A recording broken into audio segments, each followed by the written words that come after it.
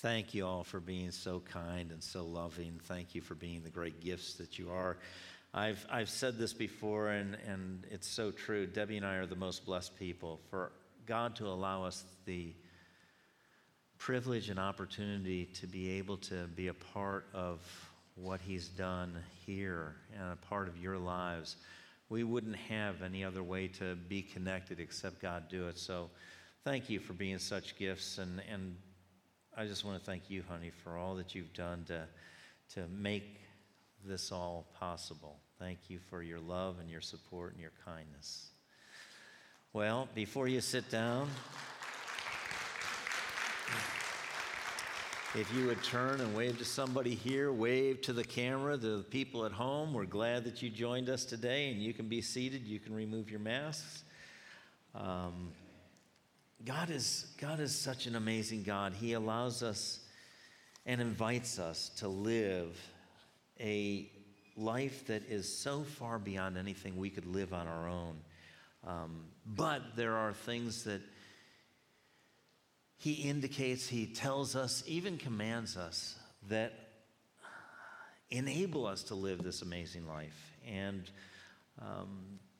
His plan is always intact. It's always coming to pass. Even when we can't see it operating or working or progressing, God is still on track. God is still having His way. And part of what we all know as Christians, I think every child of God is keenly aware that there is a revival. The Bible talks about revival that God has for these days that we're living in at the end of the age. I think there's a knowing in our hearts, in our spirits, that this revival is happening. As we hear of what's going on all over the world, we're aware that it's happening. But I've been sharing with you a series on unity and understanding that revival requires unity. And unity requires love. And we've been learning about how Jesus, in His prayer in John chapter 17, indicated He was praying that we would be one, even as He and the Father are one. Now, I don't know about you, but for me, when I read that and I hear that, and He doesn't just say it once. He says it a number of times in this chapter, that we would be one as He and His Father are one. Is there any closer relationship than the Father and the Son and the Holy Spirit have? No. They're the Trinity. There's nothing that divides them. They are supportive of each other. They're loving of each other. They are working together. And yet that's what the Lord Jesus Christ prayed that we would have. Now, think about that. When I think about that, we all know people in the body of Christ that we're drawn to, we associate with, we want to be around. But we also know people in the body of Christ that we don't really want to be around that much. Yes? Come on, we're in church, admit it. We just don't connect the way we do with other people. And yet Jesus is praying that we would connect with those people that we don't see a need for, as well as we connect with people that we have such an affinity for. And so when I look at that, I say, God, I don't know how this can happen. You're going to have to help me. And that's what He does. He does help us. He helps us connect the way He has for us to connect. It's a supernatural work of God in natural people that allow Him to have His way. And we've been learning about this, and we're going to look more at this today because we're finding out that unity is the key to revival. And the key to unity is love. And love has certain characteristics that we can actually recognize in our own life. Are we walking in these characteristics that Christ has for us so that we can walk in love and we can be connected with God and with one another so that the world, because that's what Jesus said. Jesus said, I pray that they would be one as you and I are one, so that the world would know and believe that you sent me. See, that's the revival, but it happens because of the unity of us. The world sees what they couldn't see any other way. And in this, we have a part to play. And how many of you know that when we are saved, we have a freedom now that we've never had before? We have a freedom to choose what we want to do or what we don't want to do. And God will never force His will on us. But when we choose God's will, it's always best for us and always best that God is able to work in us, through us, to those around us. And this morning we're going to go on a little farther in this and just see what it really is like when we're walking in love. But before we do, we're going to pray. So if you just bow your heads here, bow your heads at home. And the reason why I ask you to do that is just make yourself available to God. I'm going to pray, but you can speak to God too. He hears us all. And it's just us inviting him to speak to our lives and our circumstances and situations, because whatever he reveals to you today, and there's something for you today, not everything, but something for you today to take away, to be able to incorporate in our lives and practice in our lives, to bring the life that God has for us to us and through us to all those around us. Heavenly Father, thank you for your presence. Thank you for your plan that you have said is for good, with a future and a hope. Thank you for the person of Holy Spirit that you have indwelt us by. Father, we thank you for the power that you make available and the provision that's abundant. Father, today we need to hear from you. And Father, I thank you for allowing me the privilege to be able to speak to your beloved, your bride, Lord, the body of Christ. I thank you that you said your word would be a light unto our path and a lamp unto our feet, that there would be revelation that would cause transformation in our life, that your word is truth that sets captives free, that your word is life and health to those who find it. Father, we thank you for healings here and those at home as your word goes forth. And Father, we thank you that we will be more yielded to you, more aware of you, and more in line with you today than we've ever been, as we continue to progress and grow in your grace and in your knowledge. We thank you, Father, for this. In Jesus' name, and everyone said, amen. So, Jesus' prayer is a chapter long in John, but we find out the Apostle Paul in the book of Colossians writes about this unity. In Colossians chapter 3, verse 14, we have it in the ERV and the NIV, or NLT. He says, together with these things, speaking about the preceding verses that we're going to get to today, the most important part of your new life is to love each other. Love is what holds everything together in perfect what? Unity. So it's saying, in essence, the unity that the Father and Son have can be known by us. We can be united in that perfect unity as we choose to live this life of love. Live this life of love. It's the most important thing. Then the New Living Translation says it this way: above all, clothe yourselves with what? Love, which binds us together in perfect harmony.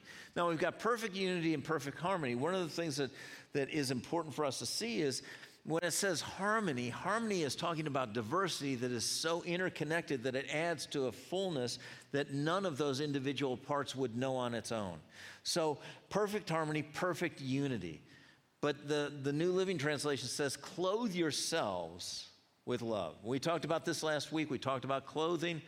We talked about the fact that this morning when you got up, or maybe you did the night before, I usually do it the night before, I determine what I'm going to wear. I usually pass it by Debbie to see if it's okay that I don't look too crazy. And then when I get up in the morning, I have to put that on. I made the decision what I was going to wear. Then I made the effort to put it on. And fortunately for you, I've kept it on. All right? But we clothe ourselves. We do this. But this says, clothe yourself with love. Clothing can tell you a lot about a person, right? A type of clothing is a uniform. Who wears uniforms? Okay, hang on. I need your participation. I need help, all right? So I'm going to ask questions, and I really am looking for input. So who wears uniforms? Police, military, fire people, paramedics, airline.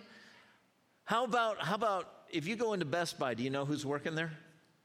How do you know that?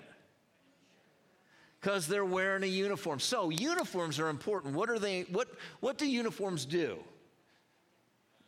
yeah, there's a connection. You see all the people that are part of the team. You also are very aware of who they are, what they do. You know, if I'm walking into Best Buy, I've done this in various places because I'm just not as observant as maybe I should be, but I'll walk in and I'll have some questions and I'll start talking to this person over here that I think is part of the team at the store, and they'll be like, what are you talking to me for? I'm here shopping too. But you look and you see, you identify. It's a quick identifier. Do you know that love is a quick identifier for us? Supposed to be. Jesus said they'll know you're my disciples by what? Your love one for another. When we walk in love, it quickly identifies us. We should never have to tell people we're Christians. You know, I'm sure we're going to get to heaven and you're going to be shocked by some people there. That shouldn't be. Now, hopefully they're not shocked that you're there. All right? They should see God's love in you and know, man, that's a child of the Most High God. That's a child of God who's loved because they walk in love. But the other part of a uniform, and I heard it over here from Francine, uniforms, military wear uniforms. Why do they wear uniforms? To identify them, but it's also to enable them to do the job they're supposed to do. In the first service, we had Mark Kohlbrenner sitting here, and he was talking about having a uniform. He didn't have to worry about what he was going to wear in the morning. He was a fireman, and so he would get up and put his uniform on. But there are various parts to his uniform. When he went to a fire, would have to put on the gear that was fit for the fire, because what did that gear do for him? Protected him. And I want you to understand that uniforms not only are a quick identifier, but they're also a protection and a provision, as well as our uniform is. Our uniform, our identifier is that we are to walk in love. We're to clothe ourselves with love. It identifies us as Christians. If I've got to tell somebody I'm a Christian, then I'm probably not doing a real good job of following Christ. But it also is a protection. This love that we're supposed to clothe ourselves with protects us. And today we're going to look at that. We're going to see how it does protect us, because there is a necessity to be protected. How many of you know in this world, bad things happen to good people?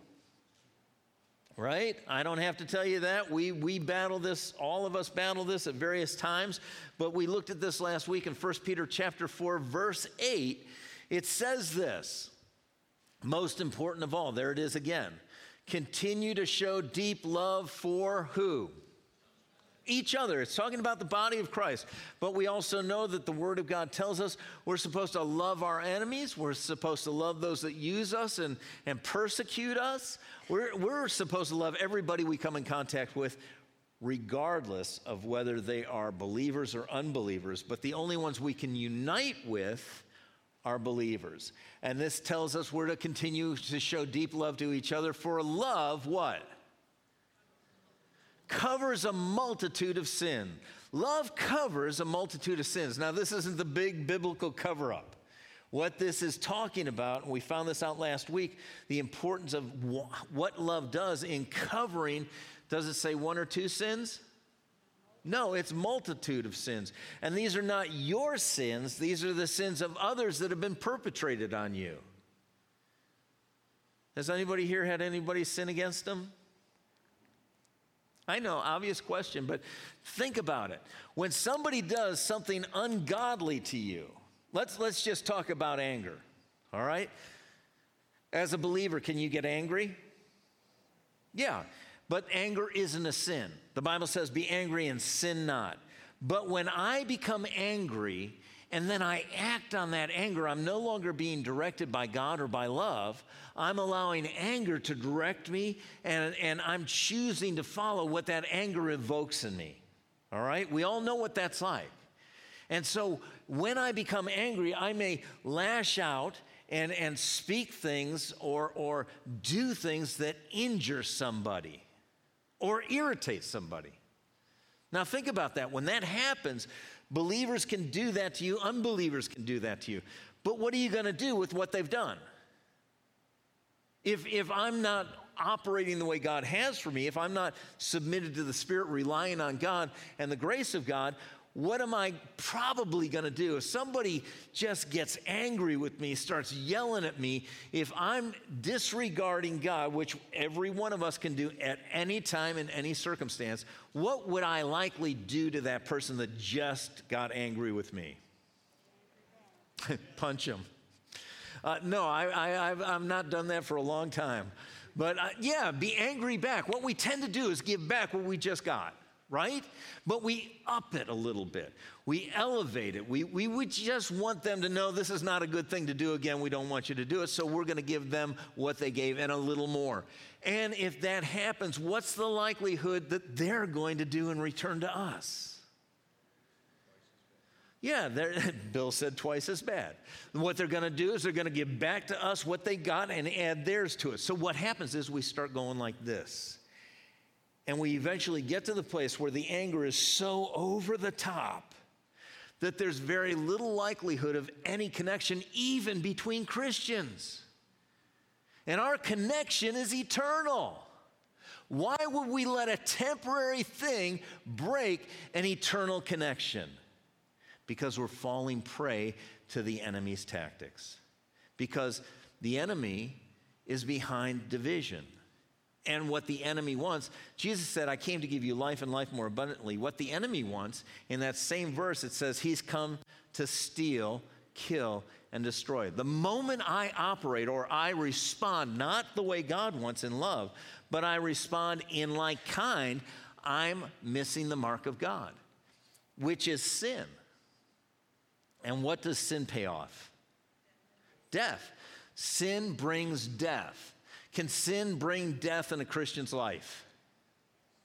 Oh, no, I'm a Christian. Yes, sin is sin. The wages of sin is death. If a Christian sins, there's some sort of death working. The enemy's trying to steal, kill, or destroy. And so I've got to make that choice. Am I going to get crossways to God, or am I going to line up with God? Am I going to give in kind, or am I going to give the way God wants me to give? How am I going to respond? And understanding this, that my response is not a natural, it's a supernatural response. I'm supposed to walk in love towards everybody, which means I have to walk the way God has for me to walk. And we think, well, that's impossible. We just talked about, we sang about God, impossible things being done. With God, what's possible? Except... no, there's no exceptions. All things are possible with God and with those who believe. And that's where we have in resident, He has come to live in us, God Himself in the person of Holy Spirit, who floods our hearts with the love of God. Every situation, there's more than enough love God provides for us to be able to walk in love towards another person, whatever they've done. Or I can disregard and set aside what God is providing for me and do my own thing. But then I miss out on what God has planned and prepared that's going to work out for good. And I'm going to get into that area of sin. But love covers a multitude of sins. That's where when the sin comes at you, there's something that God has for you to do. And when it says it covers, it means to wrap around. How many of you know when you get hurt by the sin somebody else has perpetrated on you, there's an irritation, there's an injury, and if we don't deal with it, it's going to continue. It's like a splinter. I don't know the last time you had a splinter. I'm, pretty prone to that. And if I don't deal with it, if I don't either take it out, my body starts to react to it, and it becomes more and more sensitive. People are becoming more and more sensitive because they're not dealing with the things that are irritating or injuring them. And we as Christians have no excuse. We're supposed to walk in love, and that love covers. And when it wraps it around or encases it or surrounds it,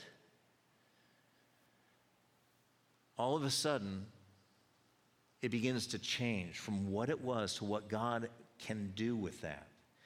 God works all things for what? Good. For good. Well, not this injury, Not this irritation. Yes, that's why love covers a multitude of sin, because when we walk in love, when we allow the love of God to fill our lives and we experience the sin against us that we do, we don't react in kind. We choose to love. We choose to surround that irritation or that injury like an oyster. Last week I talked to you about oysters. We're supposed to be like oysters. When an irritation or something that injures them comes into them, they begin to secrete a fluid that begins to surround that irritation or that thing that's injuring them, and it puts a layer on it. And over the course of time, over the course of years, that becomes a pearl. And what do we think about pearls? Well, maybe you say, I don't think anything about them, I don't care. But they're considered a precious stone. They're the only ones that are created outside of the ground. And it's created by an animal, an ugly animal. If an ugly animal can do that, what do you think we can do with God? Right? But it becomes these things that were meant to injure, to irritate, to take you out of the path that God has, become this priceless pearl that you have in your life that becomes valuable not just to you, not just to God, but to all the people around you. But how does this happen? How do we do this? Well, today we're going to look. We're going to look at scriptures that are going to reveal to us how we surround these irritations, these injuries that people sin against us with, so that we too can experience the blessing and the abundant life that God has for us, and also stay connected in the body of Christ to show the unity so that the revival in the world will occur. People will be drawn to Jesus because they see us not acting like everybody else does.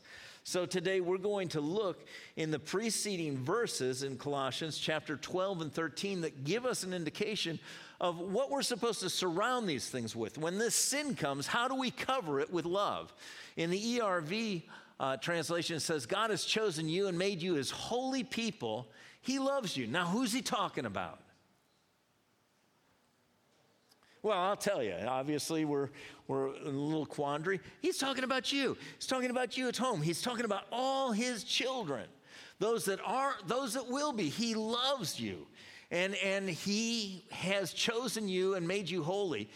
So your new life should be like this. Show mercy to others. Be kind, humble, gentle, and patient. Don't be angry with each other, but forgive each other. If you feel someone has wronged you, forgive them. Forgive others because. All right, here it tells us why we're supposed to do it. Because you feel like you want to forgive them. Right? No, because the Lord forgave you. Doesn't the Bible say what we freely receive, we're supposed to freely what? Give. And when did God forgive us? You know, we're supposed to forgive, but I'm waiting for him to ask me to forgive him. Is that how God forgave us? He waited for us to ask him? No. He forgave us before we ever knew we did anything wrong. Before we ever asked for forgiveness. That's how we're supposed to forgive others that same way. But it starts out and it says, show mercy to others. Now, when we talk about mercy, mercy is a wonderful thing. We all want it, but we struggle giving it. Hello? Right? If you do something wrong, how do you want people to react to you? Mercifully, right? You want them to give you the benefit of the doubt. Mercy is really a very simple definition, is not giving you what you deserve, all right? If somebody's merciful, and we see it throughout the Bible where people were asking for mercy. I was driving down the road and I got pulled over by a policeman. You know what I wanted? I wanted mercy. I didn't want to get what I deserved, because I was exceeding the speed limit. Now, I'm not talking about I did this last week. This was years ago. I just haven't gotten caught recently, but I'm doing much better. But this policeman pulled me over, and he came up, and he said, I want your license and registration. And at that moment, I'm just praying, God, let him be merciful, let him be merciful, let him be merciful. And he said, Do you know why I pulled you over?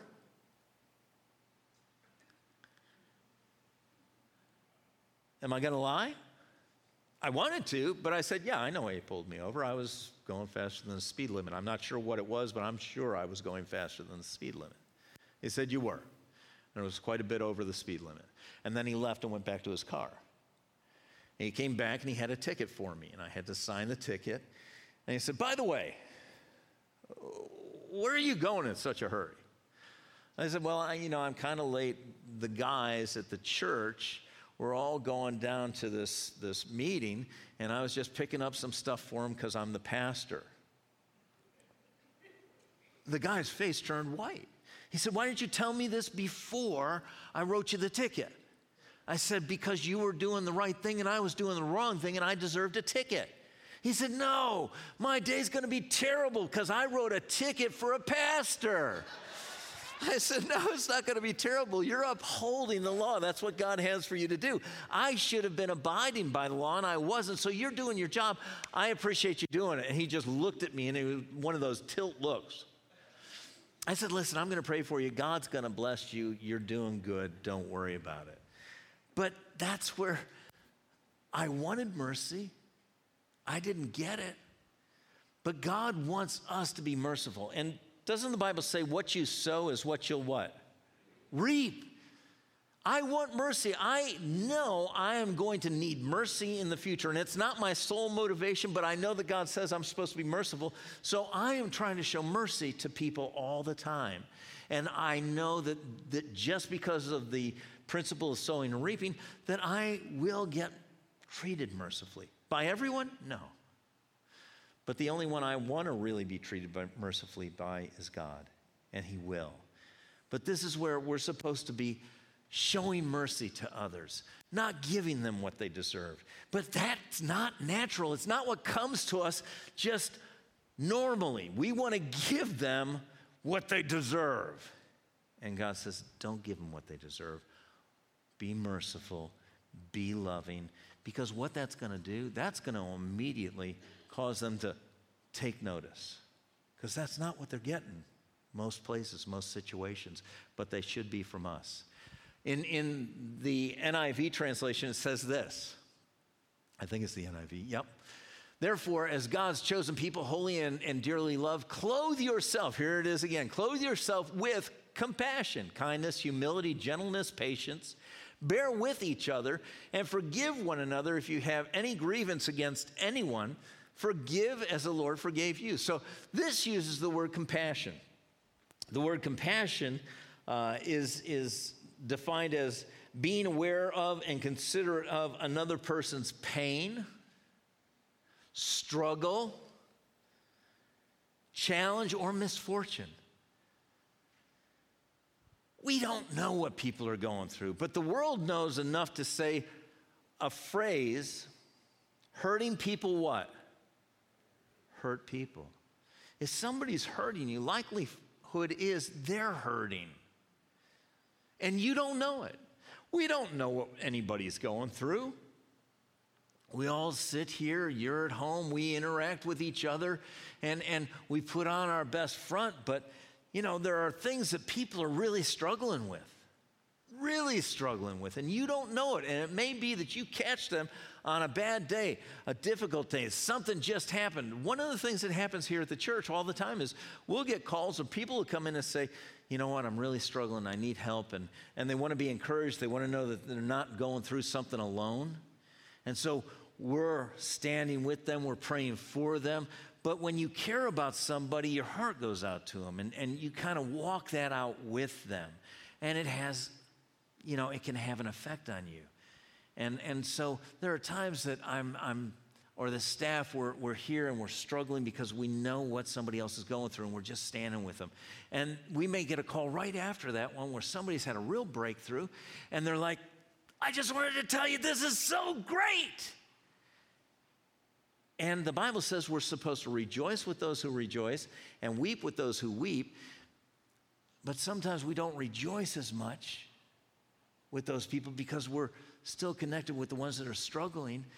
And somebody could be offended by that. They could be irritated or injured by that.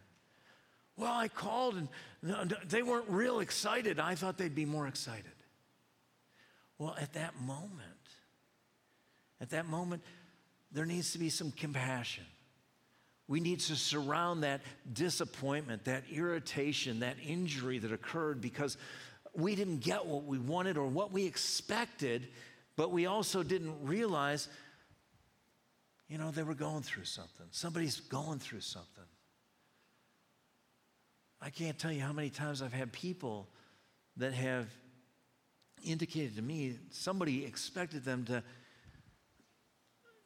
respond in a certain way, but they were really struggling and they didn't respond that way, and all of a sudden there's a division between them.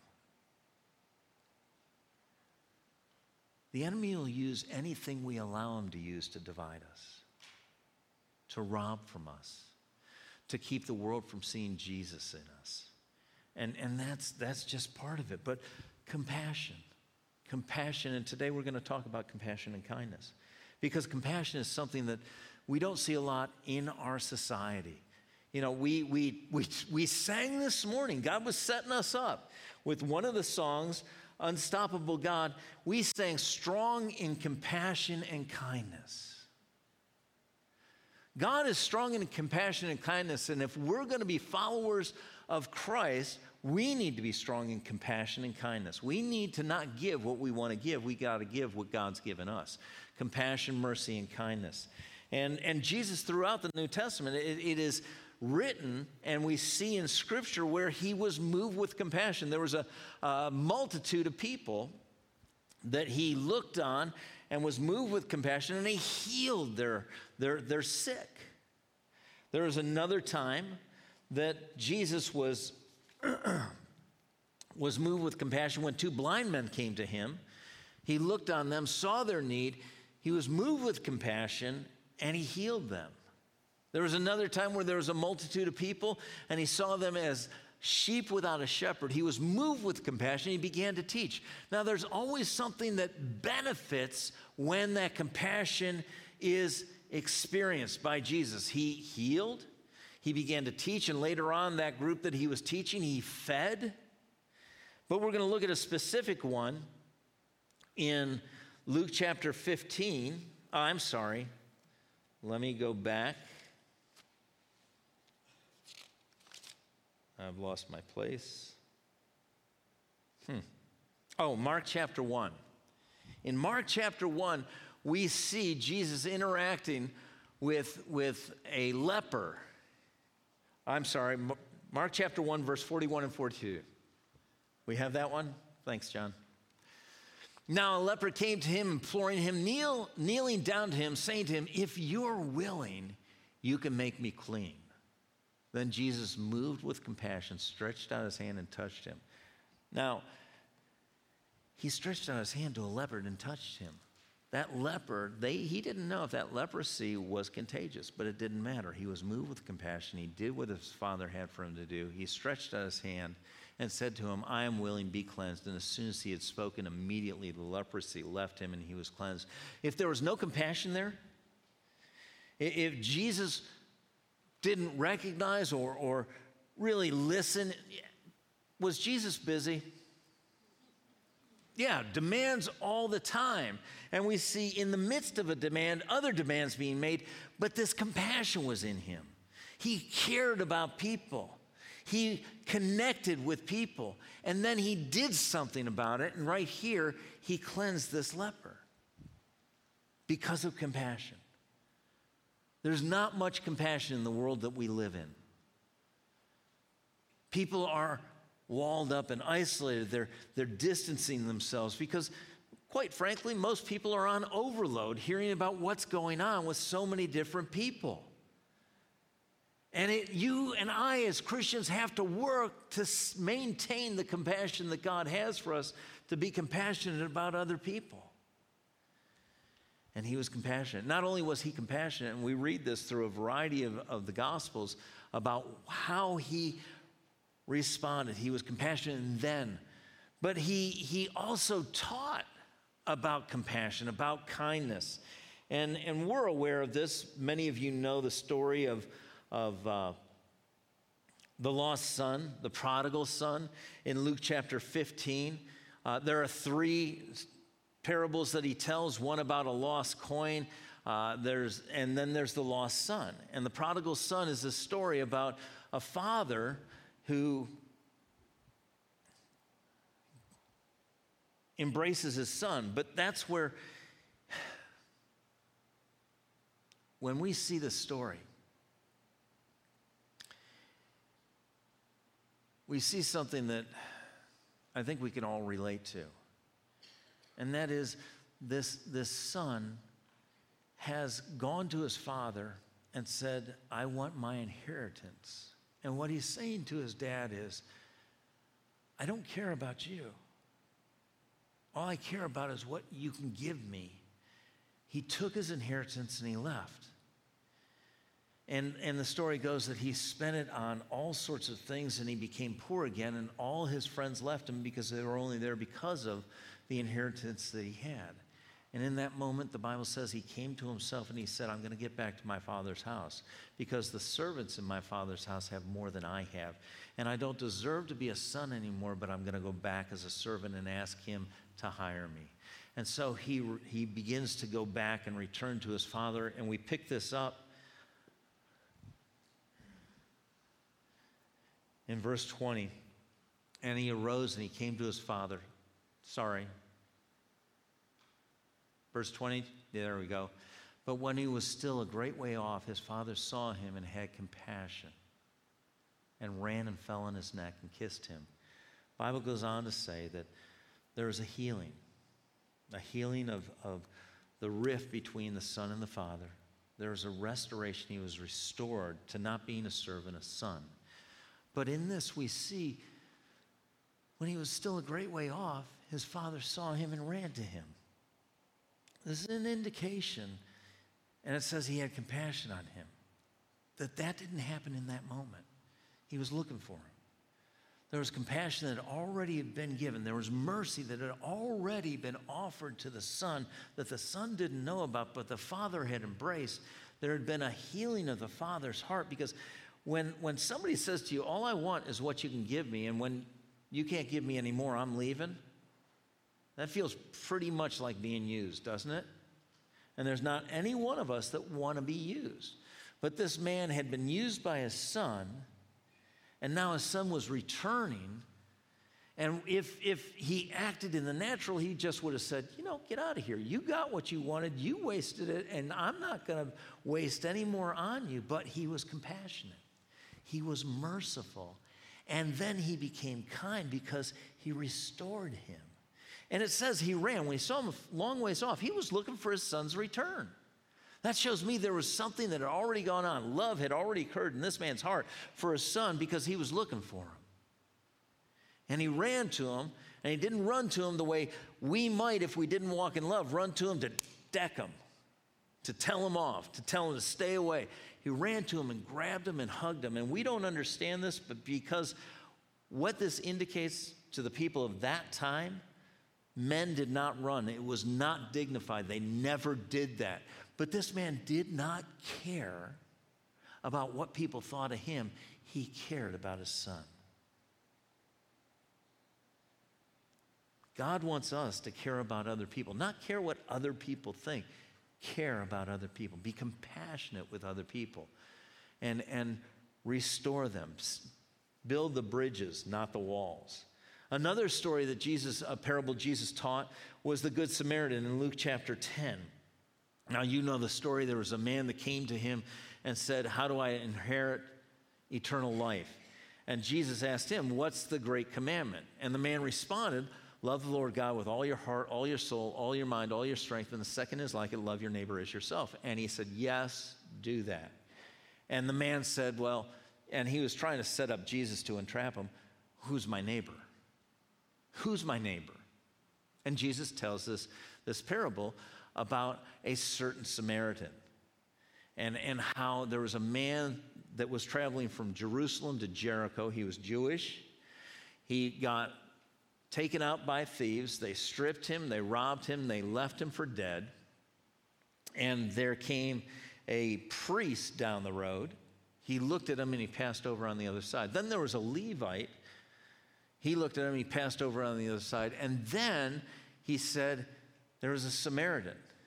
And in verse 33, it tells us what happened with the Samaritan. It says, a certain Samaritan, as he journeyed, came to where he was. Now, this is a Jewish man and a Samaritan. The thing you and I need to know is they were enemies. Jews thought Samaritans were dogs and worthless, and the Samaritans didn't have any love for the Jews. But here they are, enemies, people that are at odds with each other, and the Samaritan came to where he was, and when he saw him, he had what? Compassion. The first thing he did, he saw him, he went to him, where the other one saw him and went away from him, which is what most people do in our society today. They don't want to get involved. But this man who had been at odds, he was walking in a way that we're supposed to walk, and he had compassion on him. And the story goes that he went to him, he bound up his wounds, he put him on his own donkey, he took him to an inn, he took care of him for days. Then he left the inn because he had to continue on his journey, and he told the innkeeper, take care of him, left him money, take care of him, whatever he needs, get to him, and if it costs more than what I've given you, I'll pay you when I come back through. Wow. This is walking in love. I'm telling you, if I had been there and I saw this happening with a Samaritan and his enemy, I would start to think about the Samaritan. What's this man all about? How this is the kind of person I want to be around, because if he'll do this for enemies, what will he do for friends? Hello? See, when we walk in love, it draws people to us, but not really to us because they're being drawn to the love. They're being drawn to God. And he wasn't allowing the animosity. He wasn't allowing the things that had gone on before that could have injured him or irritated him about how the Jews thought about him. He was covering it over with compassion and then with kindness.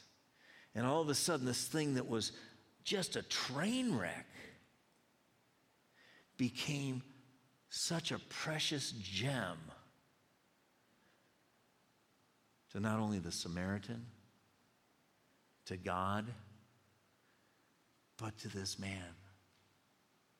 And just think about this man's family that got beaten up and robbed. What do you think that did for them? And others, when they watch this happen, I'm telling you, this is how God has for us to walk in love, that we would be compassionate, we would be kind. Whatever injury, whatever irritation, we start to encase that irritation, that injury with compassion and kindness. How many of you know when you do kind things to other people, it does something to you? Something good or something bad? Right, something good. And that's where we don't do it for the good, but it happens when we do the good. There's a healing that starts. It's less of an irritation. It's less of an injury. And all of a sudden, it's not just less of, it is a treasure, a gift to us, a gift to God, a gift to others. And people are being drawn together, drawn towards that love, drawn towards God, which is what we're here to do. It goes on to say that in verse 36, the man says, he hears all this, and Jesus says, so which of these three do you think was the neighbor to him who fell among thieves? And the man responded, he who showed mercy on him. And Jesus said, go and do likewise. Jesus is telling us, go and do likewise. Go and do likewise. We have no excuse, no ability to disengage ourselves unless we're going to ignore what God has for us. This is what is going to cause revival. We're going to walk in love. Revival requires love. Love requires compassion, kindness, humility, patience, forgiveness, We're going to go over some more of these, and we're going to see next week one of the most important aspects of this, because we can't walk in these things unless this characteristic is a part of our life. But I told you a few weeks ago that Debbie and I had been away, and we had come back and we had experienced a miracle. And what actually happened was we had gone to Disney World. Now, what's Disney World associated with? What's the phrase? The happiest place on earth, okay? And it's a great place. It's not the happiest place I've ever found on earth, but I'm sure other people think that. But here's what happened. We were supposed to go a year before, but because of COVID, it closed down and we couldn't go. Our son was inviting us, Debbie and myself, as he and his 2 children and his wife and his wife's parents to go to Disney, but also his ex-wife. Now, hear the story out. Our son got married, had a child, and that child was born prematurely. A lot of stressors. He was in the Navy. He was deployed. He came back from deployment and found out his wife no longer wanted to be married. There was a divorce. Now, I want you to know God hates divorce. He doesn't hate divorced people. He hates divorce because of the pain that goes on in every person. And when we were going through that, there was a custody battle for Tristan, their son. And as we went through that, it was one of the most painful things we have ever experienced in our life. But guess what? It wasn't just our pain. Our son was in pain. His ex-wife was in pain. Our grandson was in pain. His ex-wife's family was in pain. There is no lack of pain in these things, because the enemy is going to get as much mileage out of it as he can. And going through the custody battles, our son got primary custody. We celebrated that, but think of the pain that Tristan's mom went through when that happened. Now, I will tell you firsthand, I saw. And I can only speak to what I saw initially because it was the only thing I could see. But I watched our son, who is a strong believer, and his mother, my wife, walk in such compassion, being aware of the pain and of the struggle that his ex-wife was going through, and the kindness that was shown. And all of this came to the place where there was an ability to reconnect. Brandon got remarried and had this little girl, Elin, our granddaughter. So he has Tristan with his former wife, Elin with his wife, and has invited his ex-wife to go to Disney so she can watch her son experience something that he was so looking forward to. I'm telling you, this is a miracle, because Debbie and I would walk behind this group of our son, his wife, daughter, son, ex-wife, his current wife's parents, and everybody is being kind to each other. There was such a kindness, such a compassion that his ex-wife would show to his wife, an honor to his wife, and it was supernatural. There is nothing better, because there's nothing worse when people aren't getting along. There's nothing better when people can connect. And to see this happen because of the compassion and the kindness, the love that was shown, and I have to tell you, it's not done. Brandon's ex-wife has told my wife, "You're like a mother to me." She has called and asked if Debbie could go with her to different things. There is a connection that normally, humanly speaking, would never happen except for love. She has been loving towards them. They have been loving towards her. There is a testimony and a show of God in this situation that is rarely, if ever, seen. And it was because people chose not to give what naturally you'd give. chose to walk in love, compassion, and kindness. And I'm telling you, I am so blessed. But it's not just for me. This is what God has for all of us. To walk in this supernatural love, to have supernatural unity where the enemy has meant for everybody to experience damage and destruction. And we need to let God have his way, amen? We need to decrease that he would increase, that people would see a God who is loving and who works lovingly in us and through us, amen? Praise God, praise God. But that's not going to happen unless we connect with God. And it's not just the initial connection where we turn our lives over to Christ, but we let Christ rule and guide and govern and guard us everywhere we go. Love, that's who God is. Let that love be experienced in your life and others by these two characteristics and the ones we're going to learn about, because these are all part of it. Amen? But the first connection is the most important, connecting with God. And if you've never given your life to the Lord, if you've never turned and entrusted your life to Christ, today I'm going to invite you to pray with me. And we're all going to pray together here, and you can pray at home. But I'd like you to just bow your heads and know that God is right here. He's listening, and he's been waiting for everyone to turn to him and allow him to come in and begin to heal, to redeem, to restore. And so let's pray this prayer together. Heavenly Father, I thank you for your Son, Jesus Christ, who came into this earth, lived a sinless life, willingly went to the cross, and died for my sins, and was raised from the dead, glorious and victorious. Today, Lord Jesus, I come to you. I trust my life to you. I ask you to forgive me, cleanse me, come into my life, and be Lord of my life.